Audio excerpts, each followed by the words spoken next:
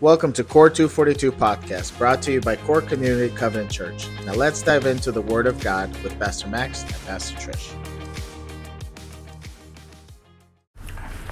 But today, today we are continuing our sermon on the 10 laws of love. We struggled with it, as we shared last week. We struggled with teaching on 10 commandments because it sounds like very legalistic. And thou shalt not, thou shalt not, thou shalt not. But as we got into it and started studying and preparing for it, we really saw that it is very much a relational and a loving connection between God and us, and the love and relationship between us and other people. Jesus said it himself. The 2 commandments is love God and love your neighbor. Very, very summarized version of it.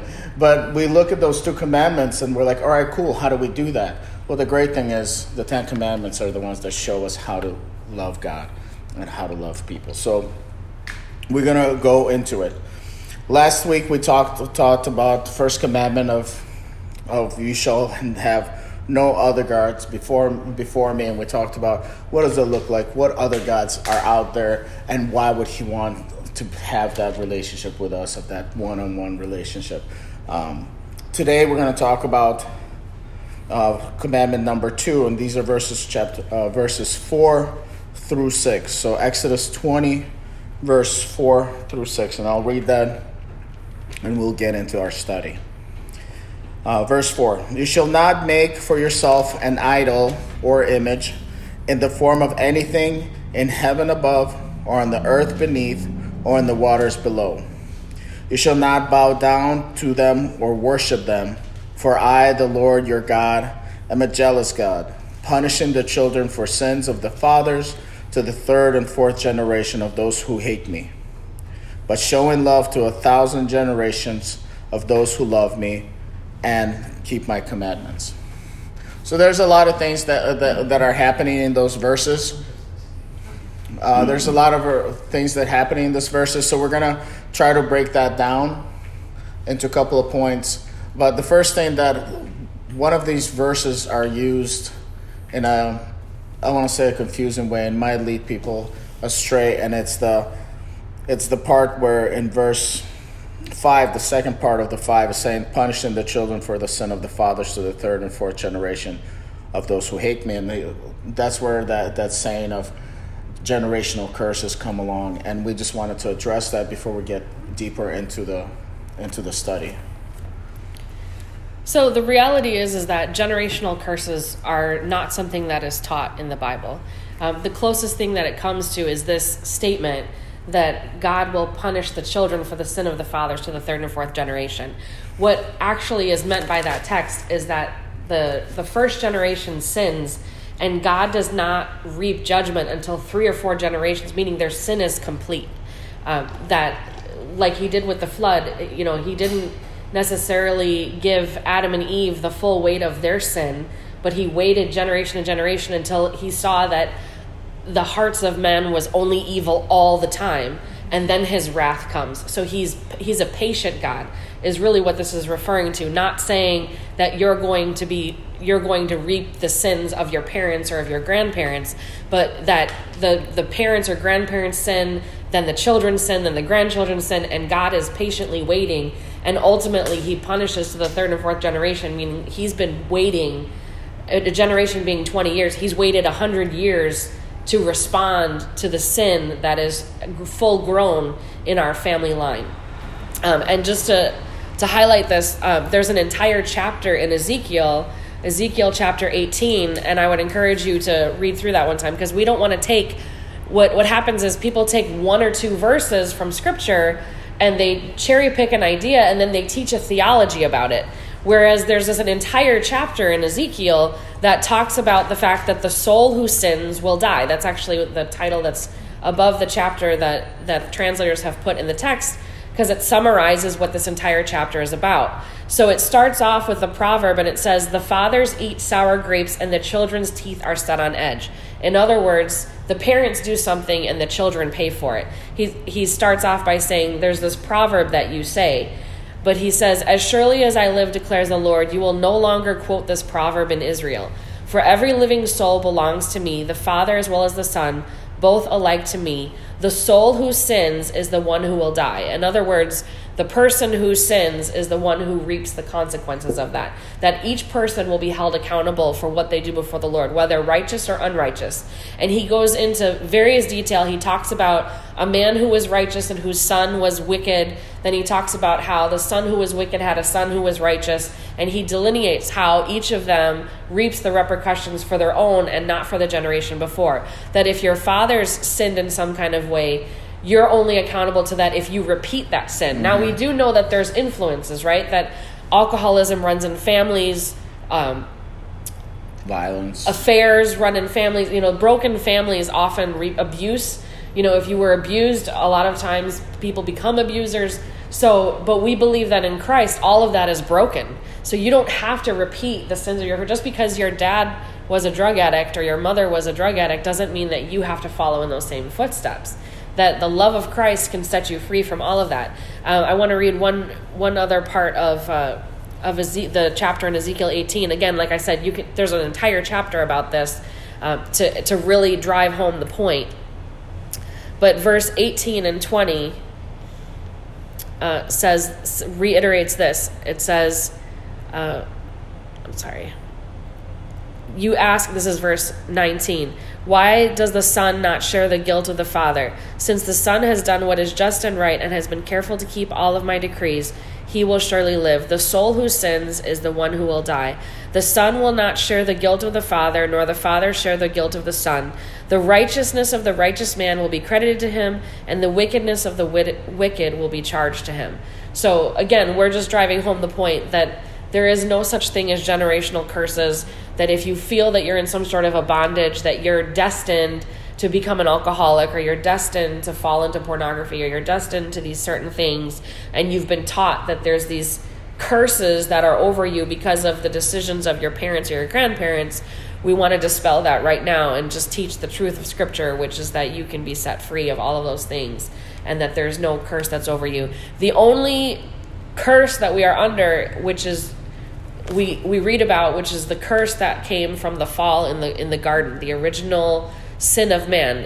Scripture teaches in Romans 5:12. Do you have that one? Yeah. So verse 5, Romans chapter 5, verse 12 says, "Therefore, just as sin entered the world through one man, and death through sin, in this way death came to all men, because all sinned." So that's kind of exactly what you said. There's only one curse that we have, that is this sin that came into life through Adam.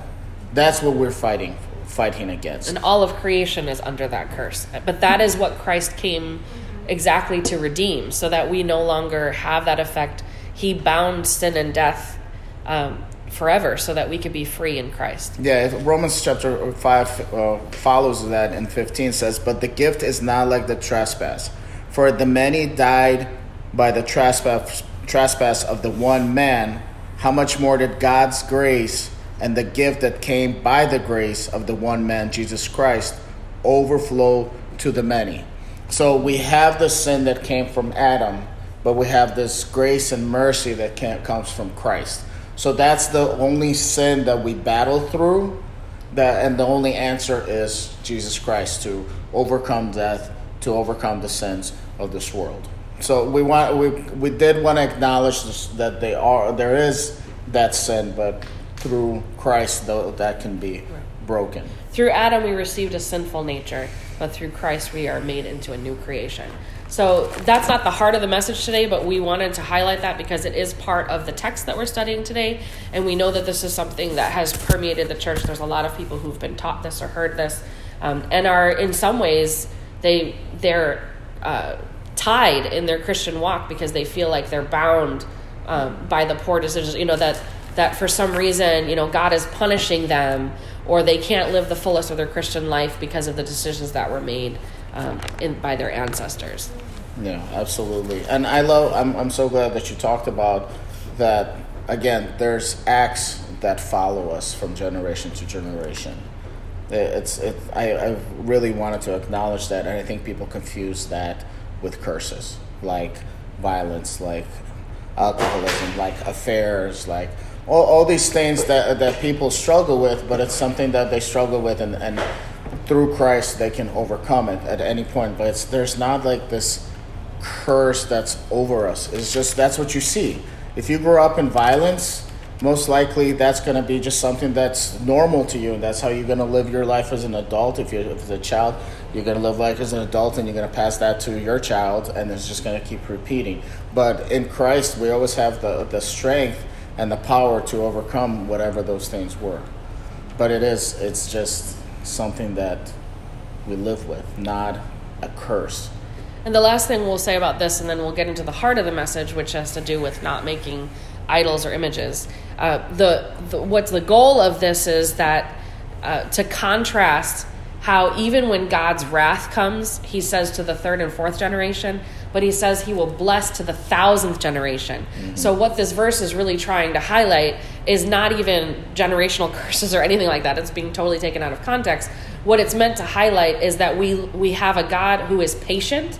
We have a God who is abundant and wants to bless us and loves us, and that even the weight of his wrath is much less severe than the joy of his blessings, that he wants to pour out his love and his blessing and his abundance for 1,000 generations. So 3 versus 1,000, you can't really even compare those things, and that's what that verse is trying to highlight, is the very nature of God being a generous and loving and patient God. Mm-hmm. So getting into the main part of our text is that you shall not make for yourself an idol in the form of anything in heaven above or on the earth or in the waters below. The first thing about that is that your text, a lot of your translations will just say an idol or a graven image. But when you actually look at the Hebrew, there's 2 words there. One of them, it means an idol, something that is like a statue or carved or made out of metal, a 3-dimensional object. It can be made out of whatever. It can be carved into a tree. But it has to do with a 3D. It can even be a person that you idolize. So it just has to do with that there's a dimension. The second word there is an image, meaning something that was created that's 2-dimensional, like a painting or even photos or whatever, which didn't exist at the time, but something that is a 2-dimensional image. So a lot of the translators just summarize this into idol in general, but when you actually look at the Hebrew, it makes a distinction, and it talks about an idol or an image, and both are present and both are kind of imbued in the meaning of this text. Yeah, so we just wanted to break this verse down a little bit further. So when they're talking about anything in heaven above, there's people who worship, who look to the stars. They look to the heavens. They look to even to the angels. They look to planets, moon. There's all these things that people idolize and put this is God. And they take on to it. Even like when they look to stars, even astrology and the zodiac signs and the year you were born, all these things are the things that he says do not make idols of it. He really points out, God really points out, I don't want that to be in your life. And there's a reason why he kind of very nitpicks it, like nothing in heaven above, nothing on earth beneath, or nothing in the water. He's breaking it down, what it looks like on earth. And when he's talking about on earth, animals. We're talking about other human beings. We're talking about nature itself. And there's a lot of religions out there that do worship nature, that they talk about it, they honor it. It's the Mother Nature, and it's the blessing water and the trees of whatever. It's all these things. But you might say, like, even when we get to this, like, well, I don't believe in the zodiac. I don't follow astrology. I don't, I'm not a sun worshiper.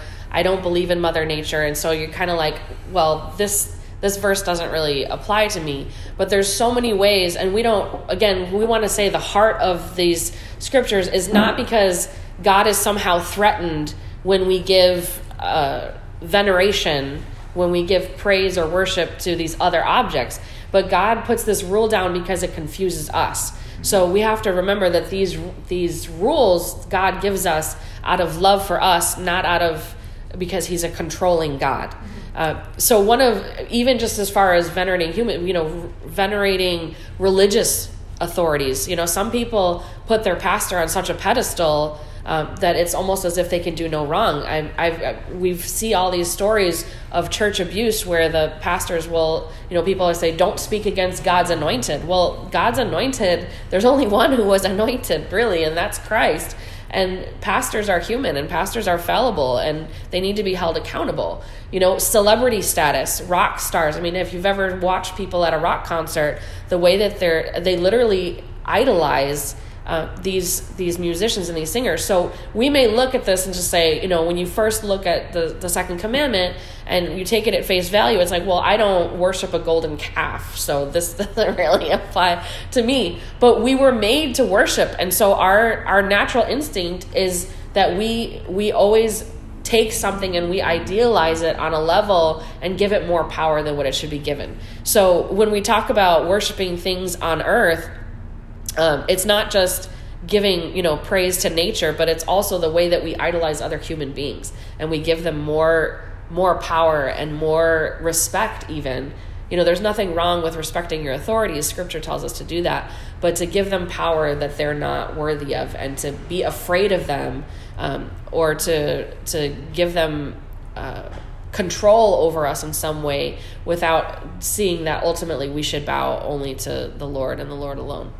Exactly. And the last thing to talk about in earth below, we're also talking about things that are below, like demons, ghosts, even dead people. There's some people that hold on to ancestries and things like that. That is another thing that we make it spiritual and give them power to it, and we really shouldn't. It's really something that we don't even want to touch that. Like, people have Ouija boards and they want to talk to the people, dead people, or they want to, it's consulting palm readers or spiritualists. Yeah, it's all those things that we're giving spiritual power to things that should not be. So that even in that kind of things, we don't want to make those kind of idols or images in that kind of sense. The other part is, and this to me that one is that hit me is the images and idols of God. If we look at the story of Aaron, right? Moses goes up to the mountain, and people come to Aaron and say, "Hey, this Moses, we don't know what happened to him. We need a god. Make us a god." And Aaron makes this bull. Aaron didn't become this lost person who made up a new religion. For him, he thought a god that just brought him out of Egypt, a big bull, is a good representation of God. But the problem is, that wasn't God. There's no way to put God in a box. There's no such thing. That's why we should not make any images of God. It's because we don't know what he looks like. And when we put him in this little box, that means we're saying he's this small. We could have said, like, well, God was in the burning bush, so burning bush is God.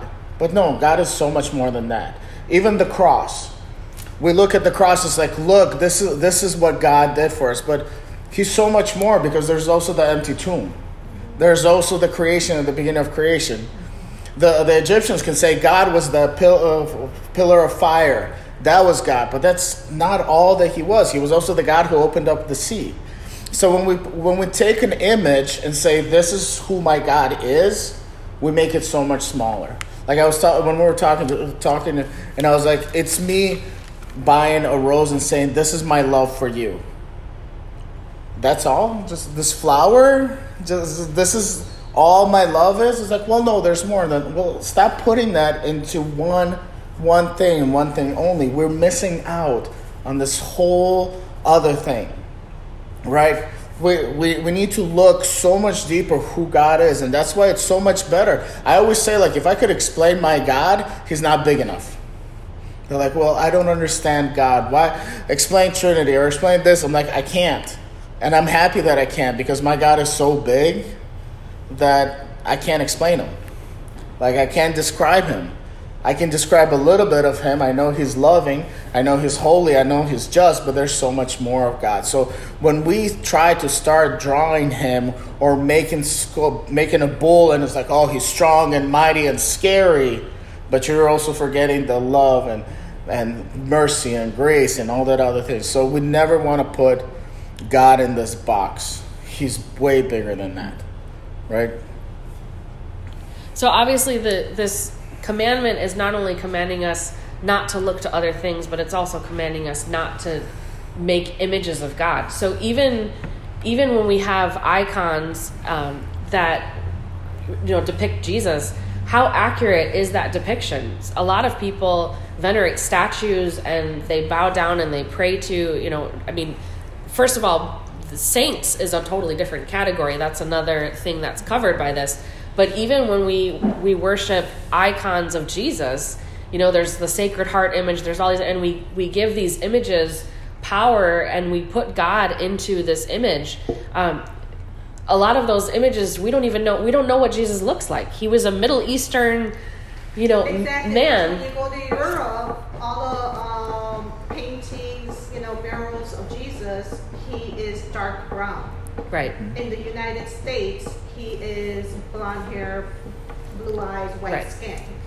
Right, and if you go to Africa, a lot of times he's very dark-skinned. So there's these depictions of Jesus, but what we're doing is we're making even Jesus in our image rather than being made in his image, which is what we're called to do as Christians, is to become like Christ, not to make Christ look like us.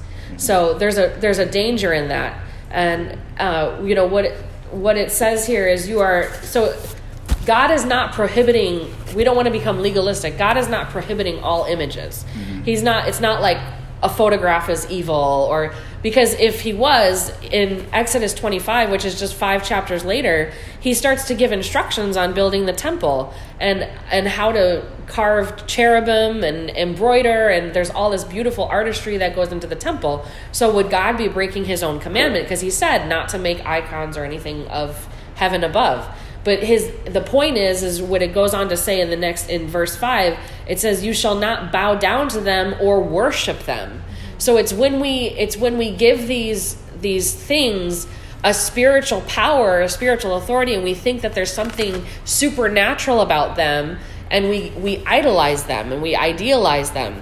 So, this even encompasses what people do with crystals. You've got prayer beads. You've got all these, little sacred stones, lucky rabbit's feet. We could just go on and on and on. And again, we don't want to become legalistic about these things, but understanding the heart behind it is that we should not give these things power when they're just created things. We're not meant to worship created things. We're meant to worship the Creator and the Creator alone. So it says here in Leviticus 26, where God again draws this out. He says, "Do not make idols or set up an image or a sacred stone for yourselves. Do not place a carved stone in your land or bow down before it. I am the Lord your God." So we're not even, in this case, he's talking about objects. So we're not even talking about a carved idol or an image. We're talking about giving these things. There's people who, if you go to the land of Israel, we've turned these sacred sites. People are like, oh, there's the Veronica's, the veil, and these are the real piece of the cross, or these are nailed, and we give it these superstitious powers, and that is what Scripture is telling us not to do.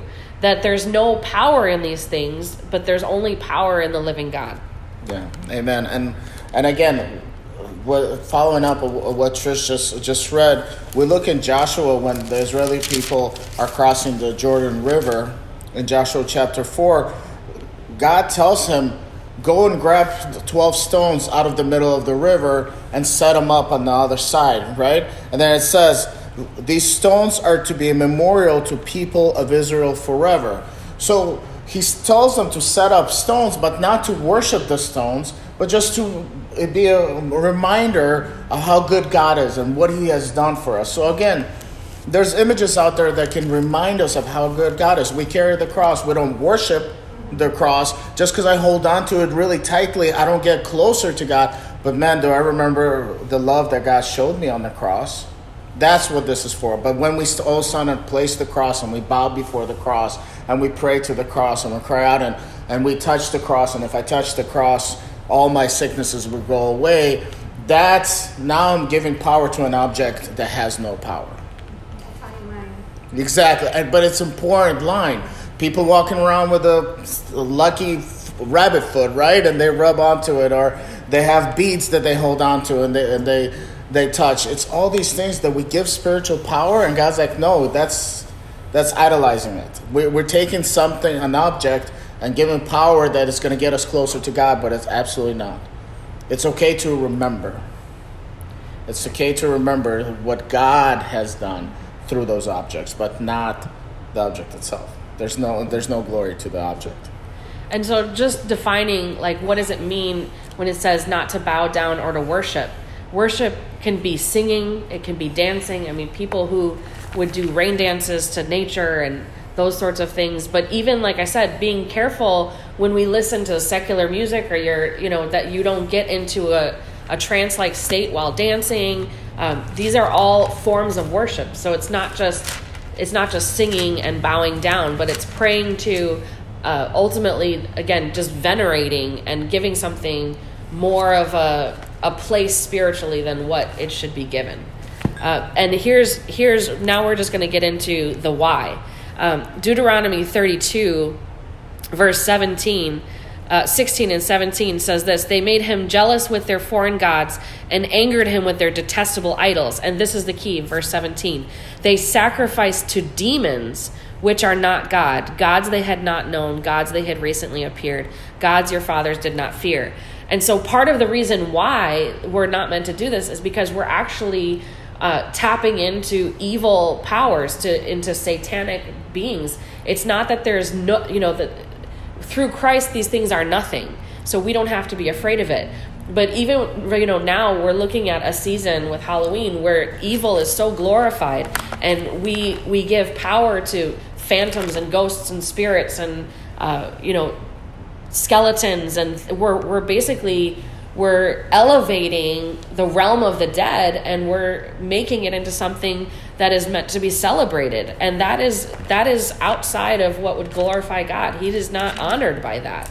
Those are things that actually elevate the powers of darkness. So we have to be careful. And again, we're not saying to become super legalistic where you go around smashing everyone's pumpkins on their porch. We're not saying that. But what we do need to be careful of is that we don't participate in that same, it's not wrong to have leaves, like we have decorations here in this space. Those things are fine, and to just celebrate God's creation. But that's totally different than elevating the realm of the dead and thinking that zombies and violence and all this stuff is okay with God and is cool, because those are things that they don't make us more like Christ. They don't elevate the image of God that's within us. And that's part of the reason why we're not meant to do that either, is because if we make images of God, we forget that we're made in the image of God. That's what we were intended to be, is we're intended to be God's image here on this earth. So when we give that image to another, we're denying the image of God that is in us. That's who God said, let us make mankind in our image and our likeness, and male and female, he created them. That's in Exodus 1, verse 27. Genesis. I said Exodus because we're in Exodus. Thank you. Go ahead. You had it. Yeah, no, and then Habakkuk, he talks about this, about the idols and the danger of it. It says, of what values is an idol since a man has carved it, or an image that teaches lies? For he who makes it trusts in his own creation. He makes idols that cannot speak. Woe to him who says to wood, come to life, or to lifeless stone, wake up. Can it give guidance? It is covered with gold and silver. There is no breath in it. But the Lord is in his holy temple. Let all the earth be silent before him. He just has this, because there's all these idols that people have created, but they have no power. Even in Exodus, how the commandments start off with, I am your God who brought you out of the Egypt. He reminds them of what he did as their God. Not any other idol, not any other gods that were in Egypt. None of them saved them. It was God, and God alone did that. So he's again reminding us, these idols, what do? They're just there. You're the ones who made them. You're the ones who made them, and now you want to worship them? It doesn't make sense. But our God, our Lord, is so much bigger than that. He's alive and well. He's breathing. He has created all these things around you. He has the power, not what you created out of wood and silver. And Paul talks about it again in Romans chapter 1. He pretty much confronts this very, very strongly. In Romans chapter 1, starting in verse 21, for although they knew God, they neither glorified him as God nor gave thanks to him. But their thinking became futile, and their foolish hearts were darkened. Although they claimed to be wise, they became fools and exchanged the glory of the mortal God for images made to look like mortal men and birds and animals and reptiles. And he's talking about the Jewish people. They know who God is, but they start worshiping different idols and different gods. And they're like, you know better. And this God who saved you out of Israel, out of Egypt, and you exchange that for these things. So he continues, therefore God gave them over in the sinful desires of their hearts to their sexual impurity for the guarding of their bodies with one another. They exchanged the truth of God for a lie and worshipped and served created things rather than the Creator, who is forever praised. Amen. So when we make these idols, whatever that looks like, idols or images, and give them power, that spiritual power, we take the power of the Creator and put it in the creation. It just does not make sense. Honestly, it just does not make sense, even though we do it every day. So here's kind of we'll kind of land with this. The so what? Like, what is the danger in some of this? And Psalm 115, starting in verse 4 through verse 8, says this: but their idols are silver and gold made by the hands of men. They have mouths but cannot speak, eyes but cannot see. They have ears but cannot hear, noses but cannot smell. They have hands but cannot feel, feet but cannot walk, nor can they utter a sound with their throats. And here's the key where it says, those who make them will be like them, so will all who trust in them. The reality is that we're not meant to worship these things and these idols, because whatever you worship transforms you. So if you worship Buddha, then you're going to become more like Buddha. If you worship these crystals and you give them this supernatural new age spiritual power, it's because you want those things to transform you, and you're being made into the image of something other than what God created you to be.